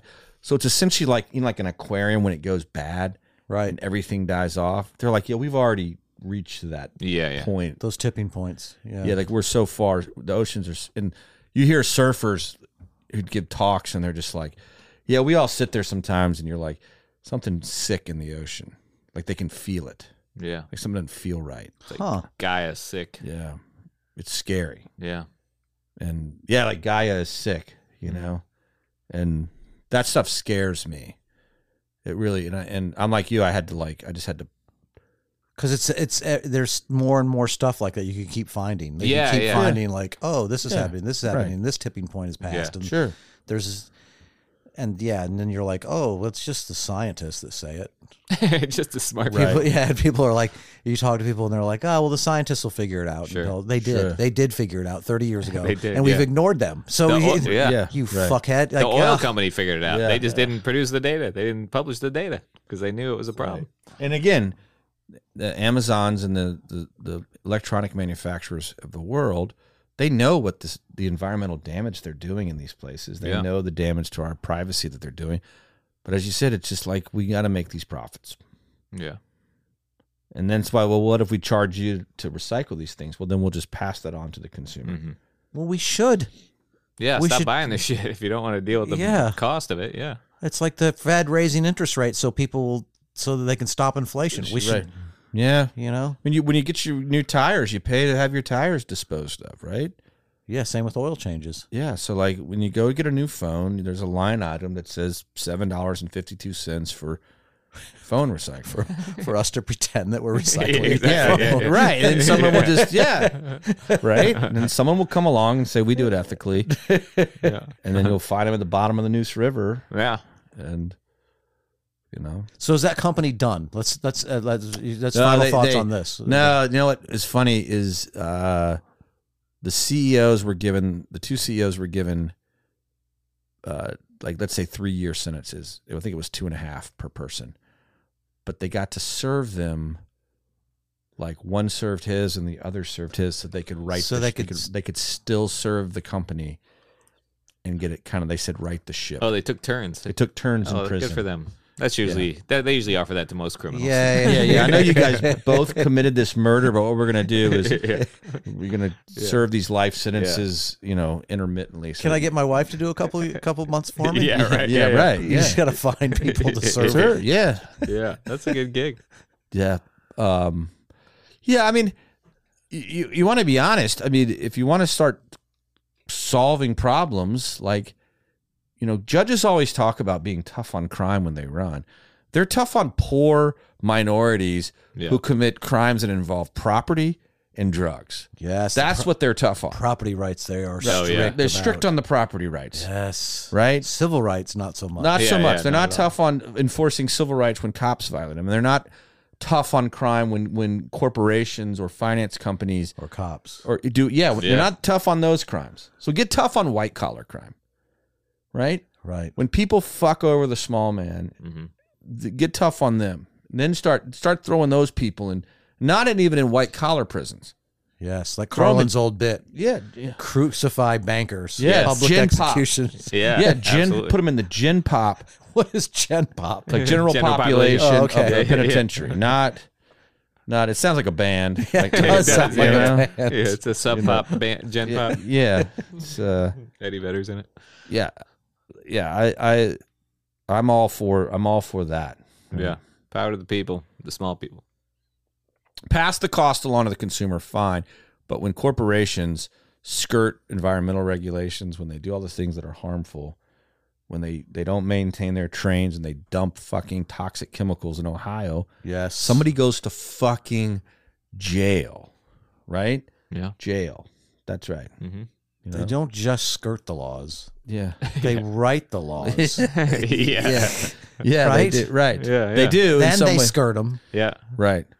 Right. Imagine if murderers had the lobbying power that banks do. That's really funny. You know, like that's, you know, Absolutely. you Charles know. Manson is like, hey, I provided jobs for all of these other people, Yeah. my whole family. Look what I've Yeah. done, you know? I mean, serial killers, we keep the detectives in business. You know how many Yeah. documentaries have been made? Yeah, Netflix is making About a us? killing. No shit. You Yeah. know? You know how much duct tape I've brought into this? I'm helping that company. Yeah, for sure. You look at white van sales over the past decades. Yeah. Tell us that's not from us, Yeah, we did it. the union of serial killers. Well, man, do you have a final thought? I know we didn't mean it to be dark. I mean, Yeah. it's been fun. No, It's This just- yeah. this is what we do sometimes. Is it? Yeah. Sometimes. Sometimes. I'm the same way. Sometimes I'm goofy and fun, and other times I'm all serious and Yeah. worried about the world, and Yeah. I think I just hate recycling. I think that's my problem. It's weird because I'm with you now because I have this. I'm at the point too where it's like I used to be about I'm recycling plastic. I'm all right. I'm not going to use this. I'm not going to. And now I'm literally like, I used to be. My wife would be like, "Oh, that's not recyclable," and I'm like, "It has the thing on it." And Yeah, she's yeah. like, "Our city doesn't take it." And I'm like, "It says recyclable. Fuck them. I'm putting it in there." Right. You know? Yeah. Right. And now I have a hopelessness about it. Like this doesn't mean anything anymore. So Right. Right. I think my point with recycling is that it's the perfect metaphor for why our country and our world is just falling apart. Is because people don't want anything to change. Yeah. They want to throw their whatever into a bin that says recycling and never think about it again. Mm-hmm. We want easy solutions that are completely ineffective because we want the emotional sense that I'm doing my part, but we don't want it all to accept the actual responsibility of quote unquote doing our part. Right. yeah. I mean, It all starts. You got to do we can only change ourselves. We can only. Right. You know what I mean? Like we were talking earlier before. Were you talking about the near death stuff? Yeah, yeah. We're talking about the near death experience and how he's like, I just can't get to go do it. Like, Yeah. but you'll spend 35 minutes looking for your phone. Yeah, Right, exactly. right. But yeah. not 35 minutes looking for how to connect to sure. Yeah. A higher power. that higher thing, that yeah. connection that we all share. Yes. You know, Yeah. Right. we don't work on that at all. Right. No, Yeah. we So that's what I'm worried about. That's what I'm working on now is try to figure out how to make it so that I can sort of be in the moment and in the now and try to be happy there instead of spending so much time worrying about the future that isn't real Yeah, yeah. Yeah, or yeah. the Right, past right. that is no longer real. Like, that's a very Buddhist yeah, so mentality. that's what I'm trying to work on. I spent, I spent a lot of years like where I got away from even trying that stuff, and now I'm in a place where it's like that's how I'm generating happiness for myself and not worrying about the world, and then somehow thinking about that stuff hopefully is making me a better person in my everyday life, Yeah. and I'm not wasteful. I'm not, if I can be. Yeah, although I'm yeah. drinking Yeah. out of a plastic Sure. shit, right Yeah. now. Yeah. I mean, we all do it. But- It's, And in my comedy, I try to talk about that stuff, Yeah, you Even do a though it really make- good job of putting do, that yeah, stuff yeah. into your comedy. Even though it makes people uncomfortable sometimes, or like, you can feel people pulling away. I don't know. Right. I feel like, oh, if I can express this sort of angst or worry and stuff through jokes, Yeah.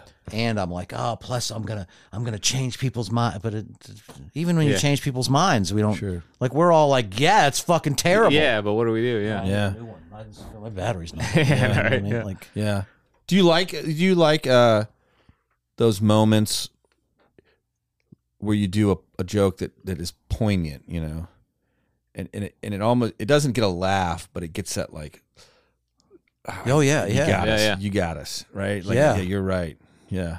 I love that sort of. I love making like crisp points that I know connect. Mm-hmm. I like getting laughs more, but I mean, but Yeah. still, I do like it. I Right. do like when I'm doing a joke about the Fed, or I'm doing a joke and I can look out in the crowd and someone's like, I can just see they're like, oh, somebody's Yeah, saying this, or right. I know this.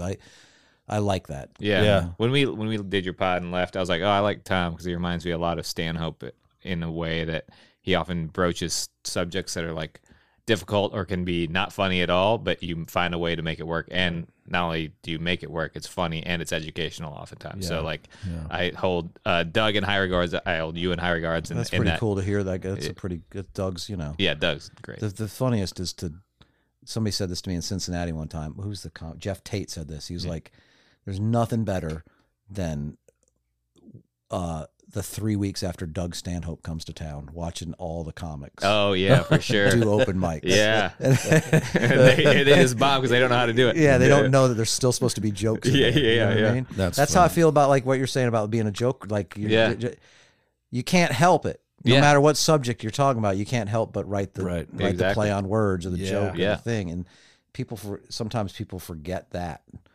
Seth, the guy who does my podcast with, he just gets his eyes glass over. Oh yeah. When a subject comes up that's like to my idea, what's best about comedy is making that sort of hold the mirror up to culture. Or, sure. And that's stuff. He's like, I just want to write a goofy joke about we all want to do that. But that's like that's why you got into comedy. Exactly. Right. Yeah. There's ways to change other people's minds. I'm going to change the world. Yeah. I mean, comedians are the last bastions of truth. We've all said that, and then that's also another thing. Now it's like, now what is truth anymore? Was it who said? Is it Roseanne? Someone said Roseanne. She's crazy, but she was like, what is truth anymore? When everything was happening with the news and fake news, she's like, well, comedians make jokes about truth, but we don't know what truth is anymore. So is it killing comedy? What's happening? We know what the fuck we know. Yeah, we know. We know, and also. Roseanne has said some things. Yes. The truth is Roseanne is terrible at comedy. Have you her Vegas special, whatever, 12 years ago was awful. It was. I don't know what her new one's like. It's probably not great. And she was one of the greatest. Yeah. What she did, what she was doing, she was like the top. But her stand-up, no. Yeah. Well, speaking of comedy, if one of our listeners wanted to see you perform, is there any... You had to book a cruise ship. Ooh, you're doing cruise comedy now, right? Nice, I love it. But you know what? It's weird because I spent my life in comedy driving around the country to all the places in the doing. We were all influenced. Me, Danny Bevan, we were all influenced by. We all wanted to be Bill Hicks, basically. Sure. And that was sort of universally like you can't do that. Anyway, I spent my career working the road and learning how to do these big subjects to the everyman and figuring out how to get the laughs. Stanhope is, again, great, but he will walk half the room first. He will, for sure. You know what I mean? And so when I came up with him in the time when he would walk half the room, and now he's packing the room with the people that love him, Yeah. Right. But my goal was always to be able to keep even the people that disagree with me in the room and make them laugh. And I felt like, and I'll leave them with a thing, Yeah. Not that his way is probably better because you define who you are a little bit better, I think, and you're not trying to pander at all. Right. Anyway, so on the cruise ships, I can still get away with. I have to leave out like the extra joke, when I'm doing my joke about Jesus was a carpenter. I have to leave out the part where I'm like, he's on the cross, like, this isn't even level. You know what I mean? So I leave that part out, and even though I know it's hilarious, because people just see me doing Jesus on a cross, and they miss the point. They shut down. So some of those type of jokes, like I'm trying to think of one specifically. There's another. Again, it's like another one of those. Anyway, there's. I'll take that joke out that makes people like, oh, that's which I love doing. Yeah. But I just take that joke out of the chunk, or. Or I don't do the stuff about abortion. It's like I pick stuff that I can and can't do. Yeah. But I still talk about the environment, or I talk about, I figure out a way to talk about guns and shootings. Through, So I figured out how to do that, so I can do it on ships. You'd be surprised, how many guys like Paul Hooper and me, and and Danny Bevins, and there's a lot of guys like that, that are out there. What you wouldn't think is cruise ship comedy. Yeah. But and the clubs just don't pay as much. Yeah, so sure. And I'm not a draw. So, but if they got nowhere else to go, cruise ship. Yeah, so it's like go make money, and I get to still be a comedian, and I that's awesome. and it's like it's fun for me to I do it like I used to. People are always, you're so bitter about comedy. Like when I first was around here, like if you want to figure out how to go work weekend rooms in hotel bars, that's goes nowhere. Yeah. It goes nowhere. The road leads to more road. And when you're a young comic, you're like, I don't care. That's all I want to do. But you just end up kind of spinning your wheel. If you don't work at it, if you learn how to kill in Johnson City every weekend, the Johnson Cities of the world or whatever those are, then you're probably terrible at comedy. Right. Yeah. Sure. Yeah. You know? Wow. So you have to sort of use the road to keep getting better instead of learning how to kill so that you can be booked back. And that's a weird line to walk as a comic because I want a headliner. I want to, now I want to be booked back. Now I want people to come. And so you have to keep making these compromises. And then before you know it, it's 15 years and you've got the exact same set word for word that you've, and then why are you doing comedy? Yeah. Yeah. I did a gig in, what's the furniture capital of North Carolina? High Point. High Point. I did a show there, and there's a road comic that's been playing guitar with sunglasses on for probably 30 years, and he was just bitter. He was just there for a paycheck, and I was like, I never want to be that guy. That's just doing the road, and he's like 60, doing the road, has been doing the same like small hotel bars for years. I'm just like, it just same makes me here. sad. I was like, I don't want to be that, and I don't want to be like, it's the same show that it was here 5 years ago, word for word, you know? Yeah. Sure, right. So there's a little bit of that on the ships because it's like you have to do like 5 different half hours and all these different shows and variations of things depending on what line you're on. But so you have to end up using almost everything you've written so that you can sort of have those many shows. But it's just, it's still fun to me to be like, okay, I used this 20 minutes last night. It's Tetris. You get to figure out how to build a puzzle. So I just love stand up. The ships are a little weird in that you can't really just like, I'm going to work on this new 10 tonight. Yeah, right. Because you got to do well every show. Yeah. You know? Huh. Yeah, it's a little bit of pressure, huh? Yeah. But that's how you do it. Or my podcast, Dumbest Tom in the Room is that's, I do comedy there. Yeah. We had a fun time for sure. Really great time we had. Yeah. Yeah. Well, man, this has been awesome. This has been all over the place and all fun. This is the longest pod we've ever done. Yeah, we're like almost 2 hours. Went by so fast. I can't quit talking. No. it's great. We would have stopped you if we wanted to. Yeah, this is great. Well, this is a really treat to have you here on the pod. Yeah. Yeah, it was same with having you guys on mine. I want to have you back again. Yeah, too, I'd love to, man. Yeah. Well, listen. If you ever get on a cruise where Tom Simmons is the comic, you see all 5 shows. They'll all be different. What's the company? Is it Royal Caribbean, Carnival? What do you do? I'm doing them all, really, nice. to be honest. Because so I don't want to do all just be in one basket. You know? Yeah, no, that's smart. And then I write on the Miss Pat show too. So when that's happening, I end up in Atlanta, Laughing Skull a lot, doing sets. And, for sure. you We have a lot of fans in the Atlanta area. Do you? So, yeah, we do. Yeah. Yeah, it's a good comedy town too. Yeah, for sure. Well, we'll definitely check Tom out if you ever get a chance to see him, and check out his podcast, Dumbest Tom in the Room. Albums on iTunes and Spotify. That's probably. awesome. Yeah, dude. Thank you so much for coming into the studio. Yeah. Thank you. Well, this has been Conspiracy Beer Me. I'm Justin. I'm Shane, and this has been Tom. Peace. Thanks, guys. Yeah, thank you.